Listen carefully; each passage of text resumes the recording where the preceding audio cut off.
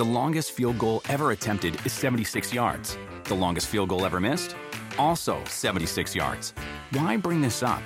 Because knowing your limits matters, both when you're kicking a field goal and when you gamble. Betting more than you're comfortable with is like trying a 70-yard field goal. It probably won't go well. So set a limit when you gamble and stick to it. Want more helpful tips like this? Go to keepitfunohio.com for games, quizzes, and lots of ways to keep your gambling from getting out of hand.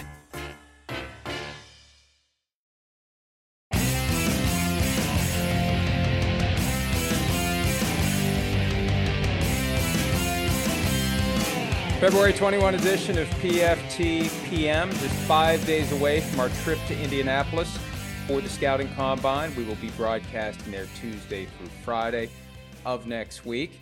Plenty of things still happening in the NFL. Even though PFT Live is down, I am 3 for 3 now with PFT PMs during our 1 week where we take off after the season ends in advance of the full off-season experience, followed by our 4 or 5 week hiatus. It might be a little longer this year because of that thing that's happening in France called the Olympics. More details on that coming. But regardless, just 1 week off of PFT Live, and then we'll be back for the duration of all of the things that will be happening in the off-season, and there will be many.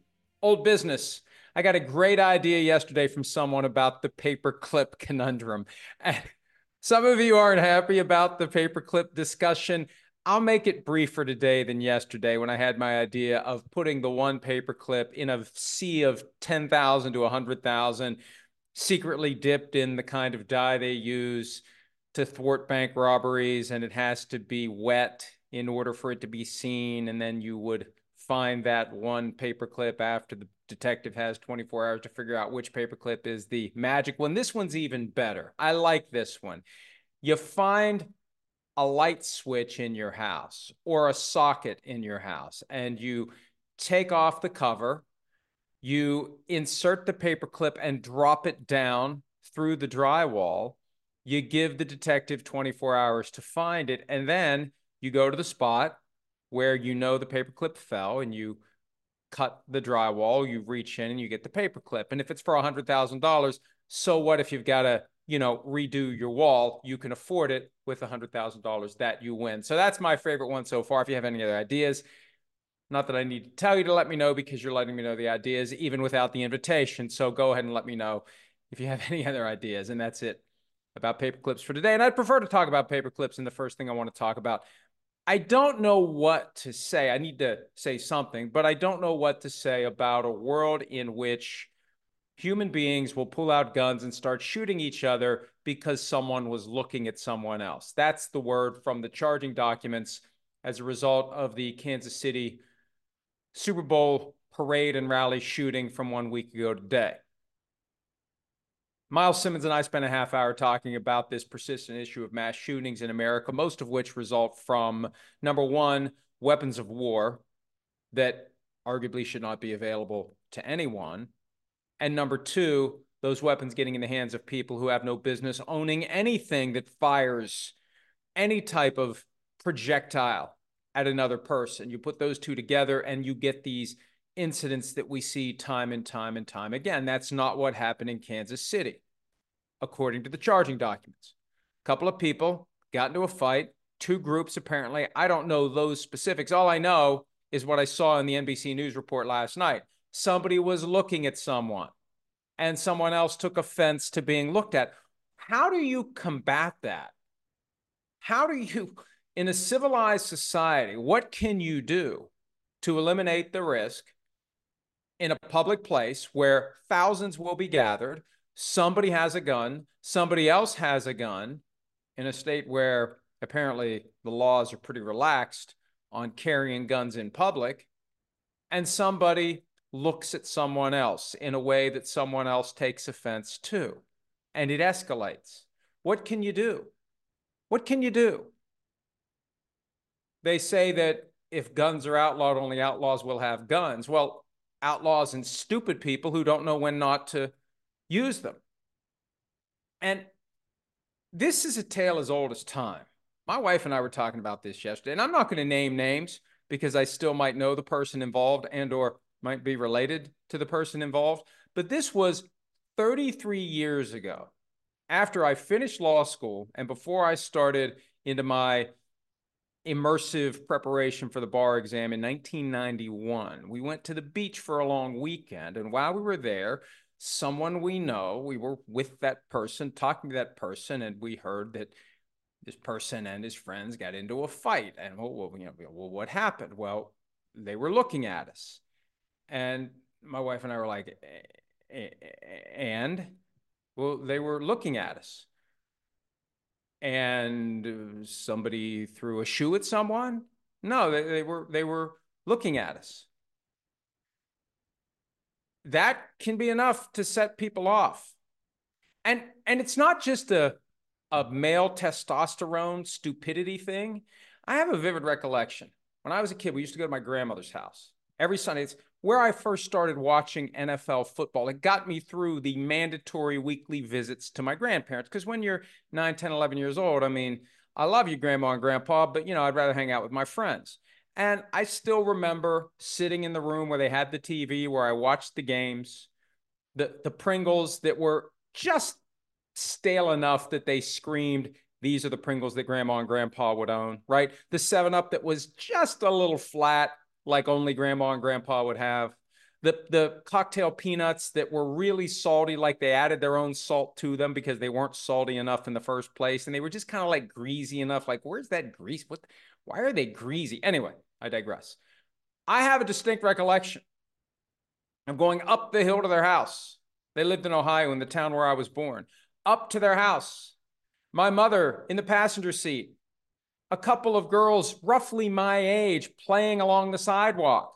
My mother apparently looked at them, and one of them said to my mother, "What are you looking at?" And my mother responded without missing a beat, "You dirty ass," which I still remember to this day and still laugh about from time to time. But my point is this indignity of being looked at, it's not just like young men who get upset about it. Everybody gets upset about it. We don't like being looked at by people who we think are looking at something that they shouldn't be looking at. And I understand it, but it's also exasperating that something that trivial, something that meaningless, something that should just be by mature individuals overlooked and forgotten could be the spark that results in guns being drawn and indiscriminately fired with a crowd around.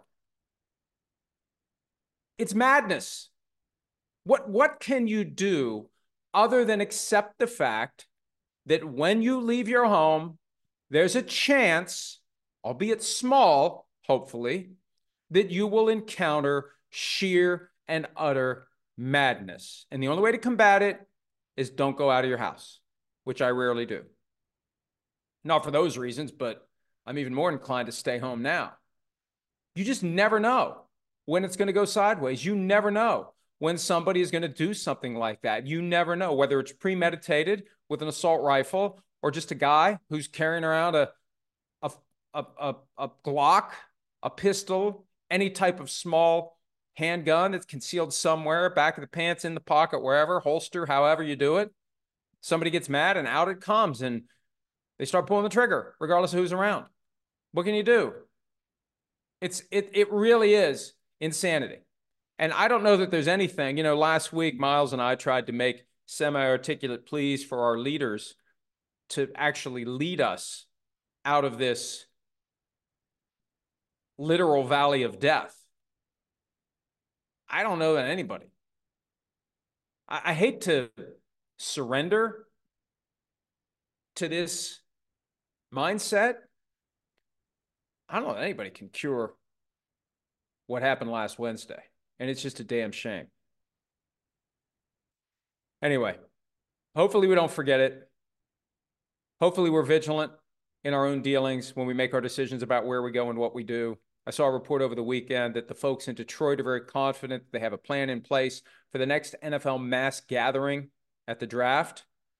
I don't know how you can be so confident.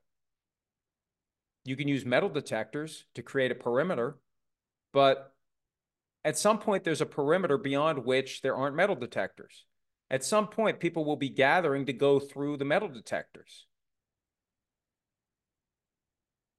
And having 800 plus law enforcement personnel present didn't help in Kansas City. So this is just part of our reality. It's part of what we have to deal with. It's part of the risk we assume when we leave our homes. And the only way to combat it is stay home and watch football and eat Pringles that are a little stale and drink 7-Up that's a little flat and eat cocktail peanuts that are a little too salty. All right. And you can also, while you're doing that, wager legally on your phone in most states.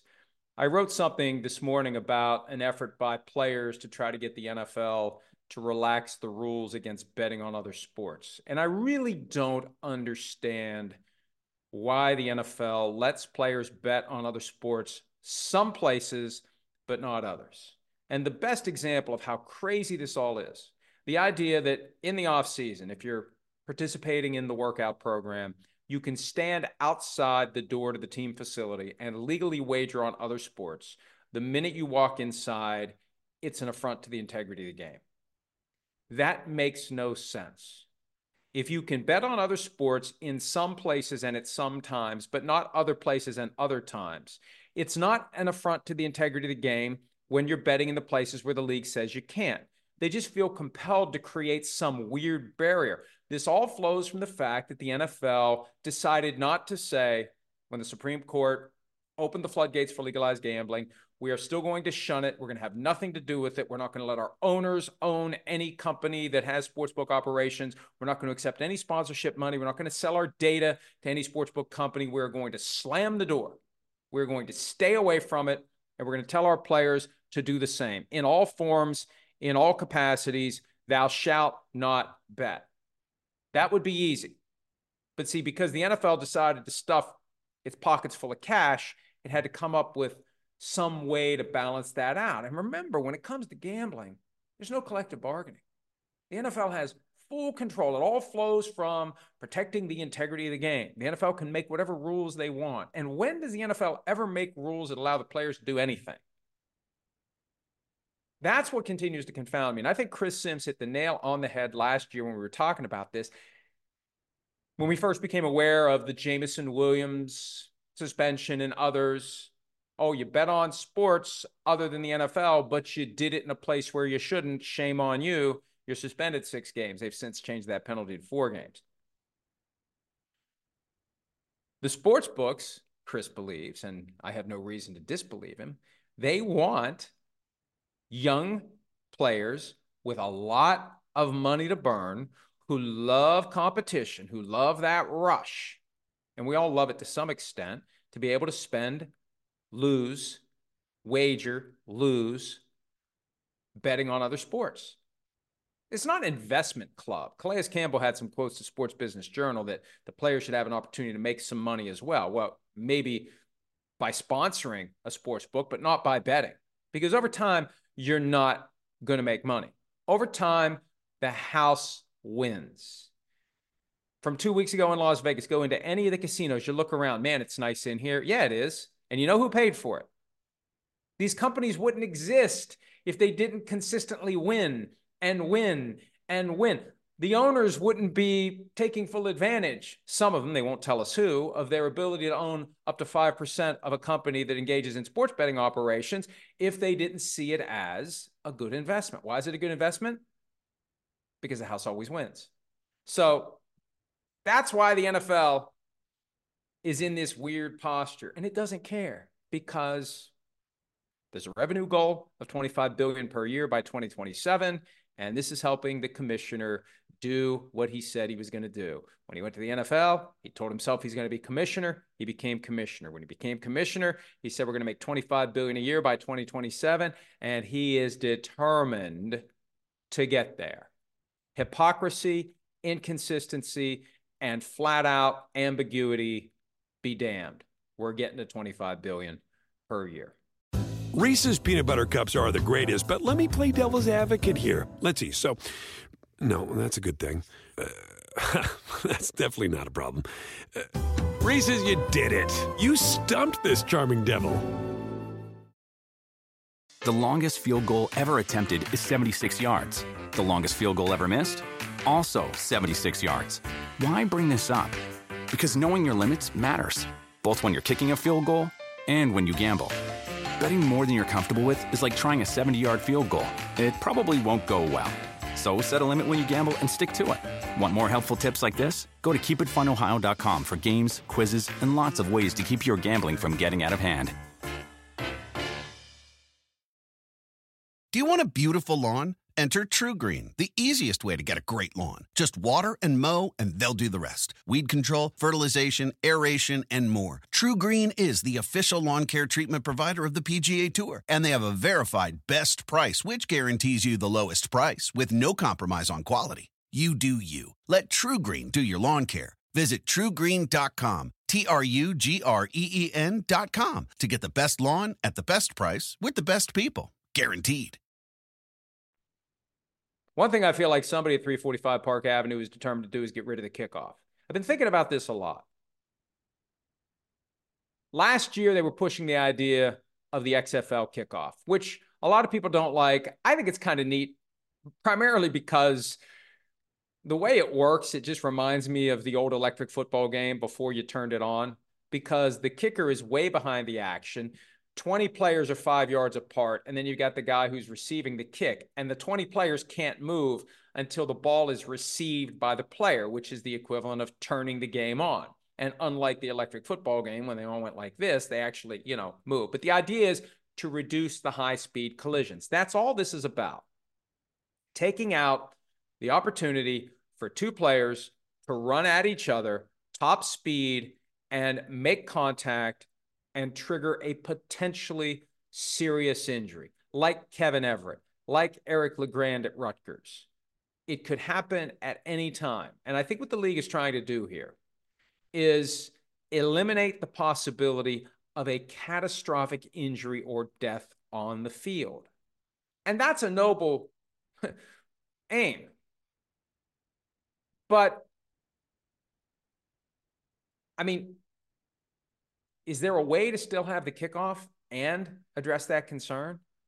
And I feel like the NFL is just sitting around waiting for someone to suggest an idea, confident that there will be no idea suggested that the NFL deems to be good enough, and that the end result is going to be no more kickoff, at least in the way that we know it. I was told a couple of weeks ago that there aren't 24 votes to shift from the current kickoff to the XFL model. Now, there also weren't 24 votes to allow Thursday night flexing either, until the commissioners started taking arms and pulling them behind the back. And, after a little of that, they got 24 votes. So if he really wants it, he'll get it.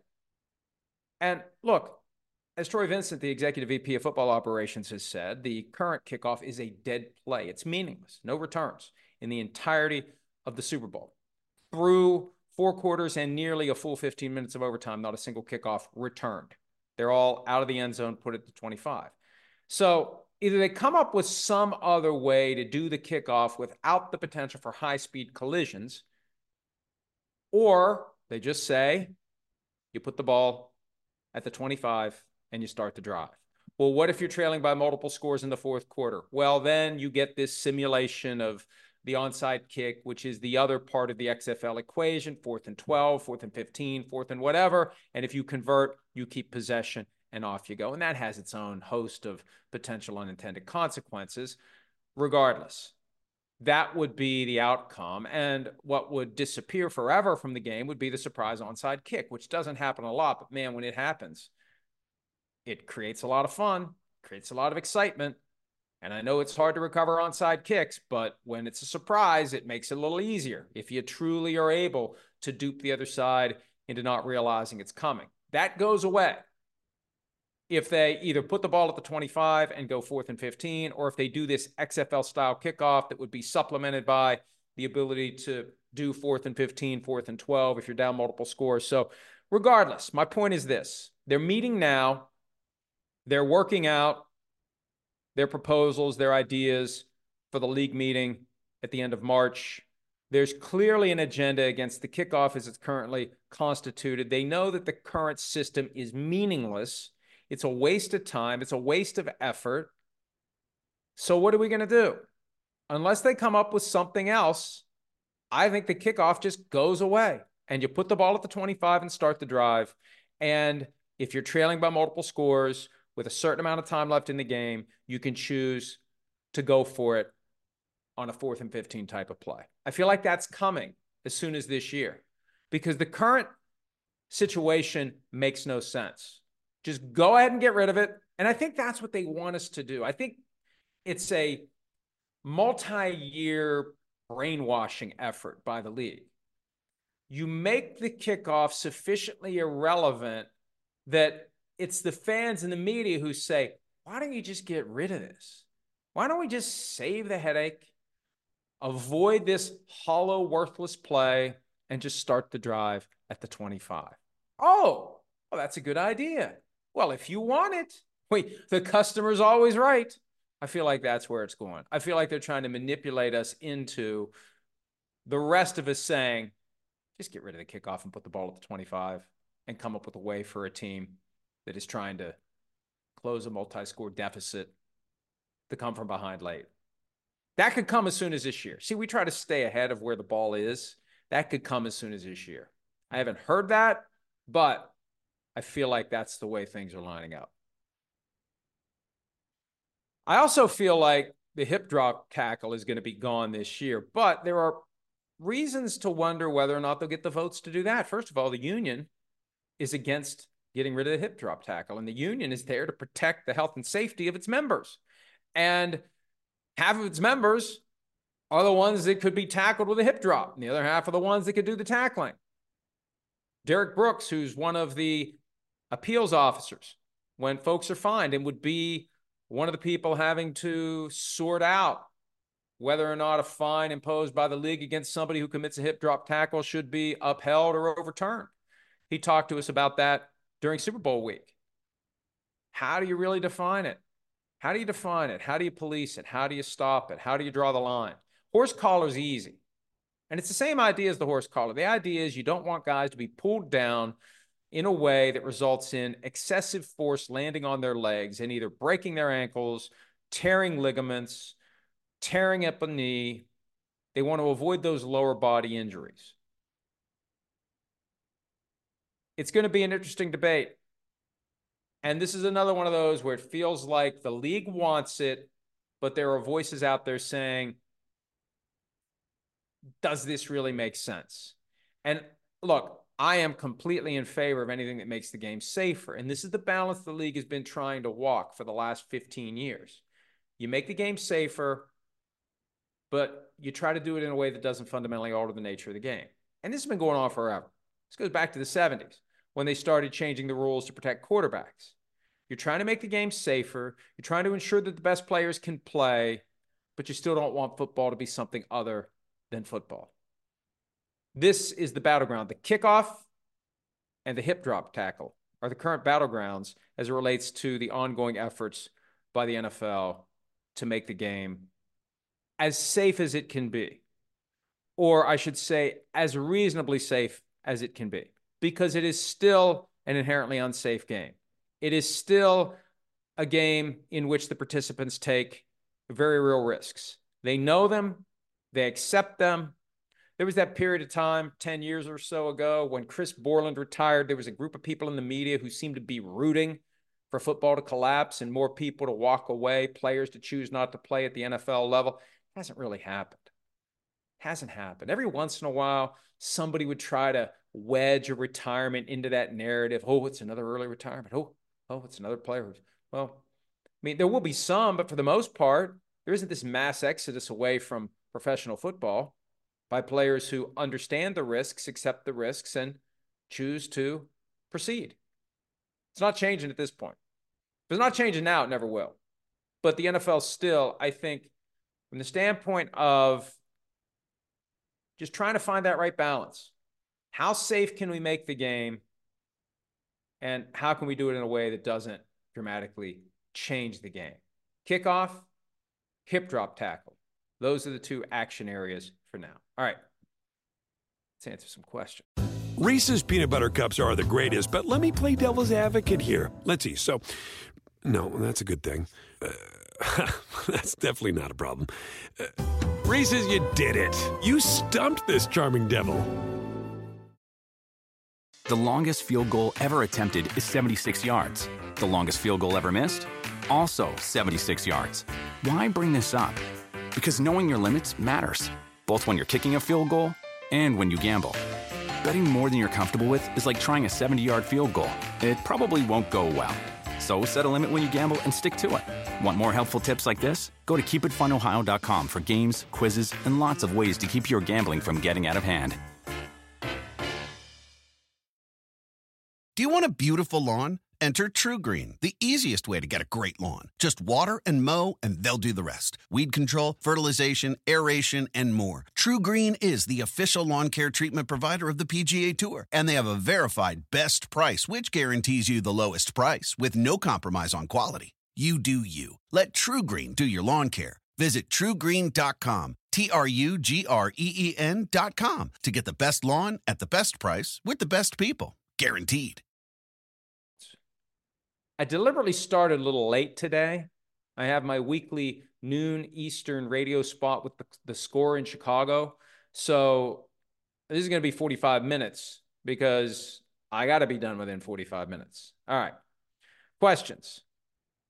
NFL Leads. NFL Leads really wants to know about Dante Alighieri, who was once upon a time a personality connected to PFT. You say it's a long story. You say it's a long story, good sir.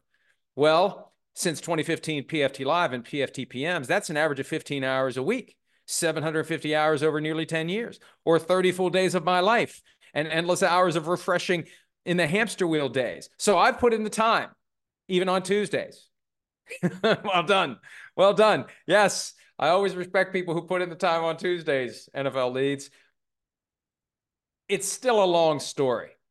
And it's one of those where I'd have to really sit down and think about what I should say, what I shouldn't say, what I can say, what I can't say.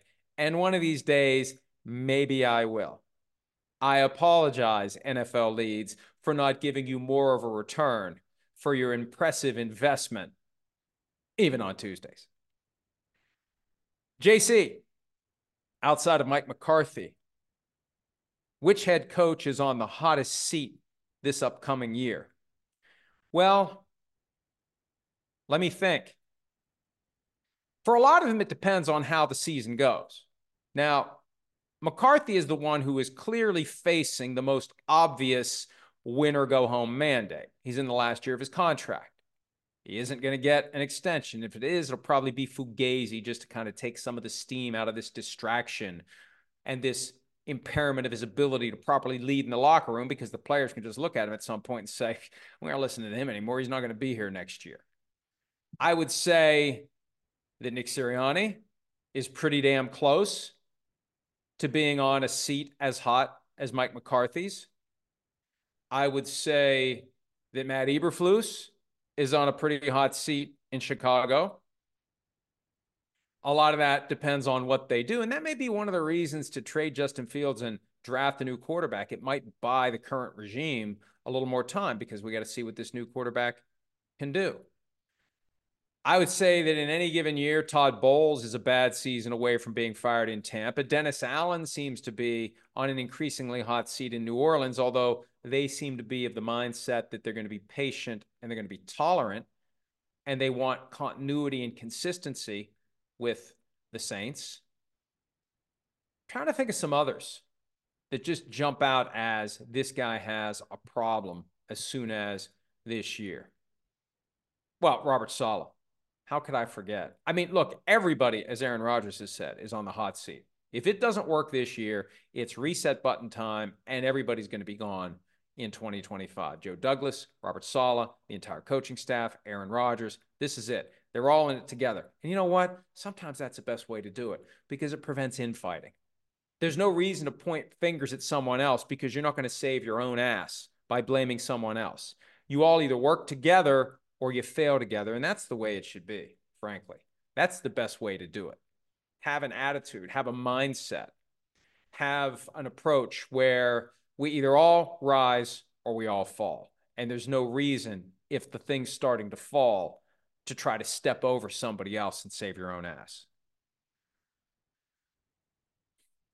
Another one from JC. If Caleb Williams makes it clear that he doesn't want to go to Chicago, does that force the Bears to keep Justin Fields, or will they take another quarterback with a high first-round trade? Look, there's different ways they could do it. If Caleb Williams decides he doesn't want to go to the Bears and the Bears decide to blink, they could still use the first overall pick on Drake May or Jaden Daniels. Or they could trade down a spot or two, not take Caleb Williams, and take another quarterback. They could take a quarterback and keep Justin Fields. I mean, there are more permutations than you realize as to what could happen with the Bears. But, yeah, if they develop an affinity for Caleb Williams and they get the impression that Caleb Williams doesn't feel the same way about them, and there's a way to work this subtly and behind the scenes if you're Caleb Williams, so you don't invite what would be unfair scrutiny and criticism by fans and media, because I'm a firm believer, and I've been saying this for years, whoever takes a stand against the draft and says, I am not going to allow myself to be involuntarily placed with a team that I don't want to play with. Now, if it turns out that's where I wanted to go anyway, so be it. But I want to choose my destination just like I chose my destination in college. I will support you 1,000% if that's mathematically possible, and it is. And whoever you are, I will support you, because I think more of the best players. I mean, there's a point where you try to make that play and they're like, okay, fine. You're not good enough to do that. But every year we know the guys who are good enough to do it. And I think more players need to do it. It shouldn't be something that happens once every 20 years. It needs to be something that players do more often, to push back against this idea that it's an honor and a privilege to be told, hey, you had a pretty good career. You're one of the most desirable players in this year's crop of incoming talent. You're going to go to Seattle, even though you've never been west of the Mississippi River, and you're going to live there for at least 4 years, 5 years, 6 years, 7 years, whether you want to or not, whether you want to play for that team or not, whether you want to work for that ownership group or not, whether you want to play for that coach or not. That's where you're going. It's an honor and a privilege. Don't question it, because it's an honor and a privilege. Manuel Villa.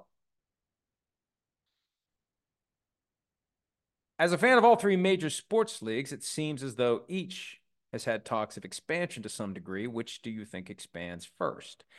I don't follow the other major sports leagues like I used to, so I don't know anything about talk of expansion. Hell, I still remember when baseball was talking about contraction 20, 25 years ago. I think legalized gambling and the money that flows from it creates an impetus to increase inventory. One way to increase inventory is to have more teams. You don't have to make the season longer. You just have more teams playing during the season that you already have. And I thought once the NFL realized the money that could be made from gambling, that it would want to expand, and it might still want to expand. But the counter to that is, look at what happened in the 2023 season with all the injured quarterbacks. There aren't enough quarterbacks to go around. But the counter to that counter is the ratings were still the highest they've been since 2015. Even with subpar quarterback play, we still tuned in to watch NFL football like nothing else that can gather an audience of millions. So, hey, look, bottom line is, and this is true in any setting, any business, any sport, anything that has an incentive to maximize profit, always follow the money. And if there's more money to be made with more teams, there will be more teams. Dr. J144, are you bullish or bearish on Bryce Young? I get why some say he struggled last year due to questionable ownership, but the owner isn't going anywhere. So why should we expect that to improve if that was the root cause? We don't know what the root cause was. Is it ownership? Is it coaching? What is it? Is it just too much pressure because they moved from number 9 to number 1? And, you know, this is a young kid. How much pressure are you going to put on this guy to be the savior of the franchise and justify the investment that was made? There's a lot of factors that can go into it. One of the reasons why I think the best talent in any given draft class should be allowed to choose where they go. Maybe I don't want to go to a place where I feel like I'm going to have extra pressure. Maybe I don't want to go to a place where I get the vibe that's a little dysfunctional. Maybe I don't want to go to a place where the owner might be inclined to throw a drink on somebody during a game. I feel bad every time I say that, but I mean, the guy did it. It's not even alleged. It's not even disputed. He did it. Anyway, I'm wait and see. I've seen that some have come out and said, there's no way he's ever going to be an NFL quarterback. No way, no how. I mean, I think that's a little extreme. I think that's a little excessive. Let's see what the guy does with a new coaching staff. Let's see how his career plays out. And even if it goes down the toilet, we can't rule out the possibility that if he had started his career somewhere else, it would have gone very differently for him. I think that's one of the most overlooked factors when we assess whether or not quarterbacks are busts, especially quarterbacks. If you had gone somewhere else instead of where you went, how different would your career have been? And the one that I always think of, and I know I've said this before, I apologize for being repetitive, but if Donovan McNabb had gone to the Bengals and Achilles Smith had gone to the Eagles in 1999, would Achilles Smith have become a borderline Hall of Famer who went to multiple NFC championships and won Super Bowl? And would Donovan McNabb have washed out of the league as quickly as he did?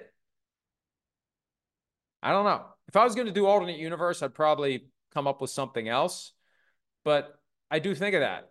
And I think that it's a factor that gets overlooked when it comes to this very binary boom or bust choice for quarterbacks.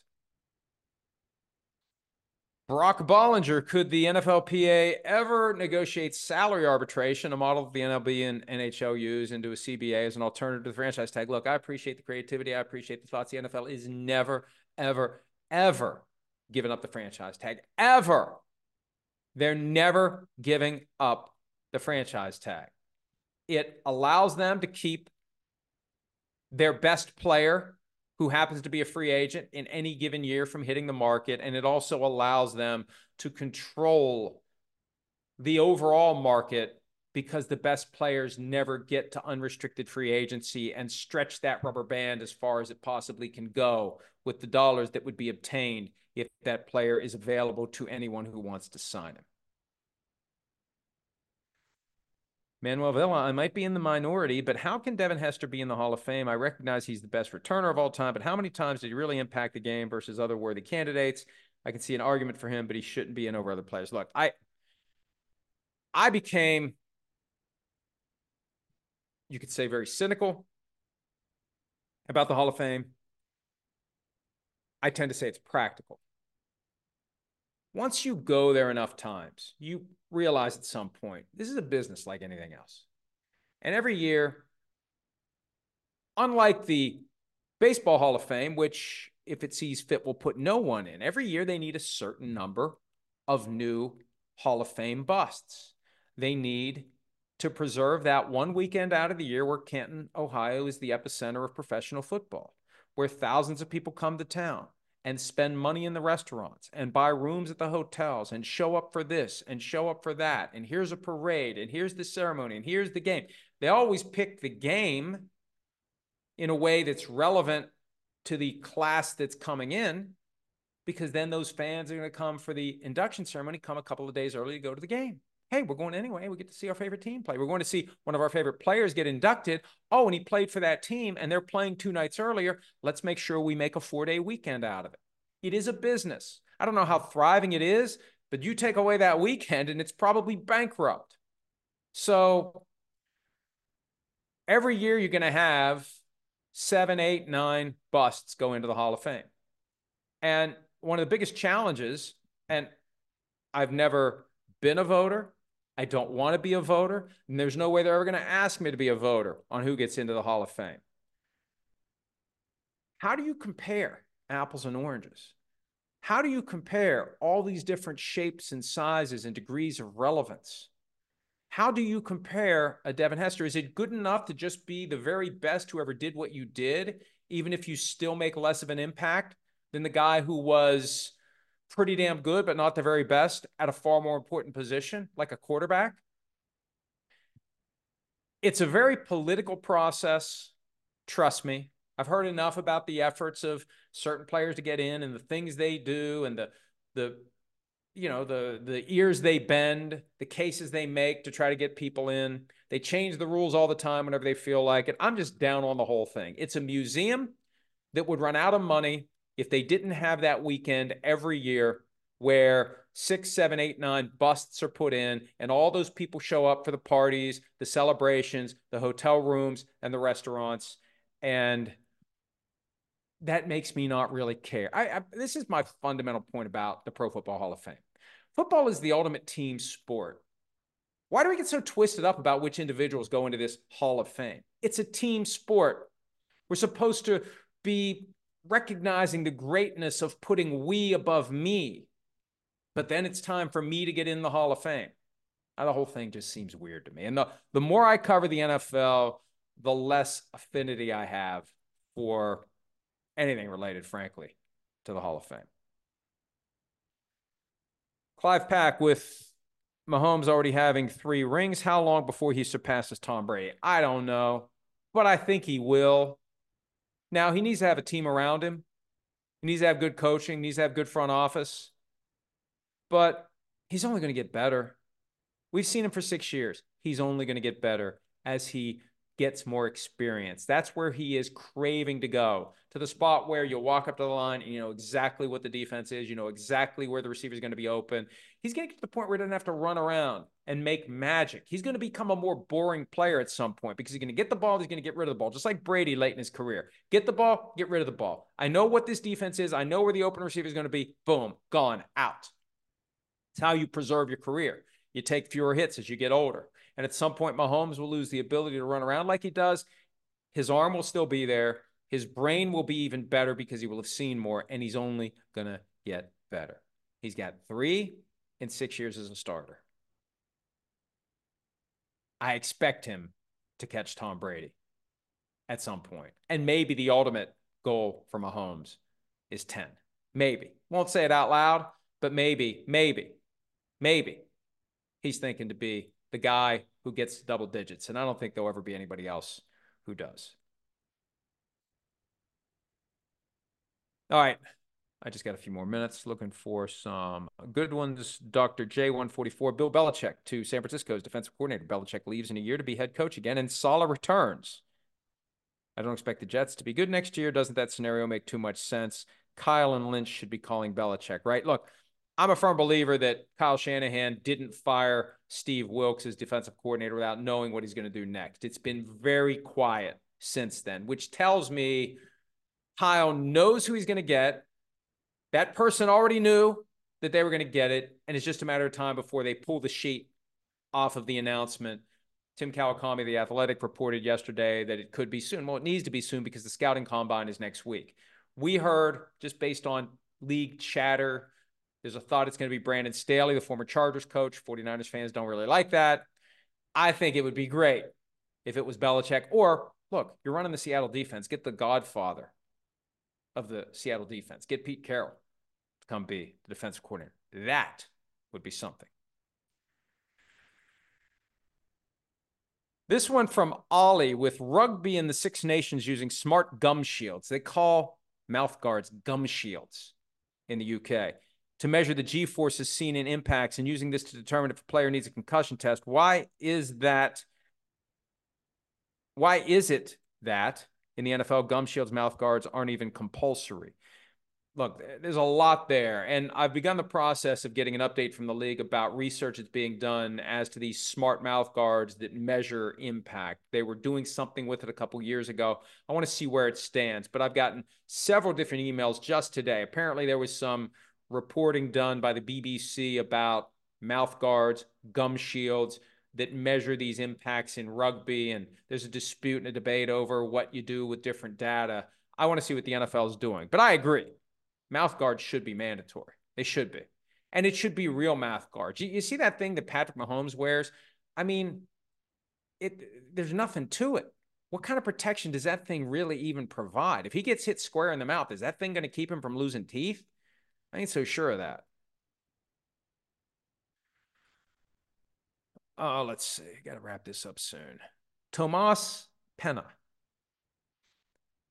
What are the biggest challenges in the process of writing a book? Yeah, I saw this one earlier, and I don't know how much I've talked about this here. You know, one of the things I decided during the pandemic was to channel the literally millions of words I've written over the years covering football into something that would have more relevance than the stories I write at PFT. Because anything I write today, by tomorrow, for the most part, really doesn't mean anything. What means something tomorrow is what I write tomorrow. And then by the next day, what's meaningful is what you write that day. It's every day, every day, every day. And I developed the capacity without even realizing it by doing this for as long as I have. And when it's time to sit down and write something else, man, I can write fast. I mean, I can crank it out. It might not be good, but I can crank it out. So I started writing during the pandemic. I've written, I think, 8 different novels that are in different forms of completion.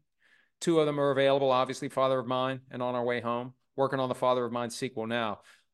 I love the process because I don't get writer's block. I just sit down and it just goes. And sometimes it's like an out-of-body thing where it's just the story is revealing itself to me and I'm just reading it as the words show up. And I love that feeling. The hardest part, I think, is taking something that is almost final and making it final. Ironing out all of the remaining kinks, any potential issues with the plot. Is there something that doesn't really hold up? Does this make sense? Does it ring true? Does all the dialogue seem like the way these specific people would talk to each other? And then just making sure there isn't a single glitch, a single typo, a single word or exclamation point or other punctuation mark that's in the wrong place. Is every paragraph aligned right? Does every page look right? That process of fully and finally landing the plane requires a lot of focus, and you kind of have to step away from the creative side, and it becomes very mechanical. That's the hardest part. But that's the part that's closest to the payoff of finally saying, this one's done. Let's focus on the next one. So there will be plenty of these things. I'm not sure what format they're going to be available in, where I sell them through the website, whether I try to get them published. I like having full control over the process. I like having that direct pipeline to you, but I have realized, because Playmakers was published by Hachette and it was available everywhere, there really is something to be said for having your books in bookstores. There really are still a lot of bookstores. And as the commissioner said, I think when it relates to streaming, you got to fish where the fish are. And there is value in that. So we'll see how it plays out. All right, I think I have to go. I'm looking for one more. Oh, Zachary Holden, one of my favorite topics, one of my favorite crusades, as the case may be. Is the NFL draft considered an antitrust violation that the CBA permits? If so, can a prospective draftee challenge that in court, or can join or not join the NFLPA to avoid agreeing to the CBA? Thanks. You're welcome. Well, I haven't answered yet. You may not like the answer, but no, this is when I first had that aha moment that the draft itself is anti-American and should go away. During the lockout in 2011, Jeffrey Kessler, who represented the union, made the argument that in the absence of a CBA, the draft is an antitrust violation, and it is. It's 32 companies coming together, controlling their workforce. Just think, if you wanted to take a job after school working at Taco Bell, and you had your heart set on working at Taco Bell, but there was a local group of fast food restaurants that drafted you, so you got drafted to go work at McDonald's. I mean, that would be an antitrust violation if they put up barriers as to how the workforce would be distributed. The reason they can do it is because it is a multi-employer collective bargaining unit. That's why the first thing that the union does when there's a lockout is shuts down. Because if the union is out of the equation, everything the 32 teams do as it relates to player acquisition, salary cap, draft is an antitrust violation. There's no question about it. That's why the case from 2010, it was called American Needle. That's the case that ultimately ruled from the Supreme Court's perspective that the NFL is 32 independent businesses. That changed everything. So that's why the draft can happen. The union allows it to happen. The existence of the union allows it to happen. Without the union, it would be an antitrust violation. And I continue to submit, it is fundamentally anti-American, even though it's an honor and a privilege. You've all been brainwashed. You've all been brainwashed. On that note, thanks for some of your time. Maybe I've brainwashed you back. Maybe I'm trying. It's just a long-term process. Come back over to the good side, to the right side, to the side that favors full and complete freedoms by all of us to live wherever we choose and work wherever we choose. All right, I choose to shut up now because I got something else I got to do. We'll possibly do it again tomorrow. PFTPM signing off. Thanks as always for some of your time.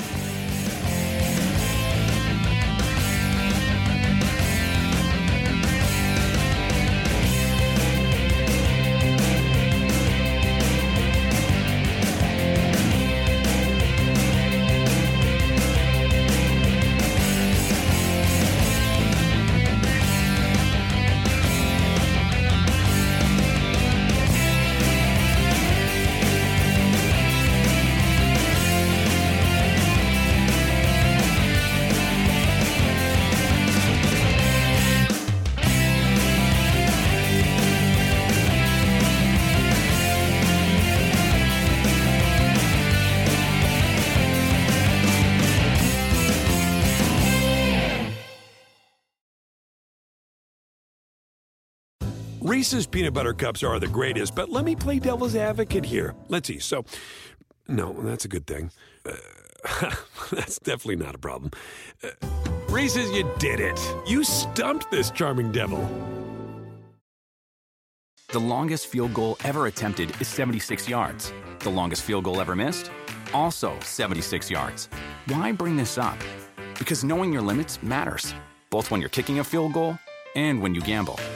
Betting more than you're comfortable with is like trying a 70-yard field goal. It probably won't go well. So set a limit when you gamble and stick to it. Want more helpful tips like this? Go to keepitfunohio.com for games, quizzes, and lots of ways to keep your gambling from getting out of hand.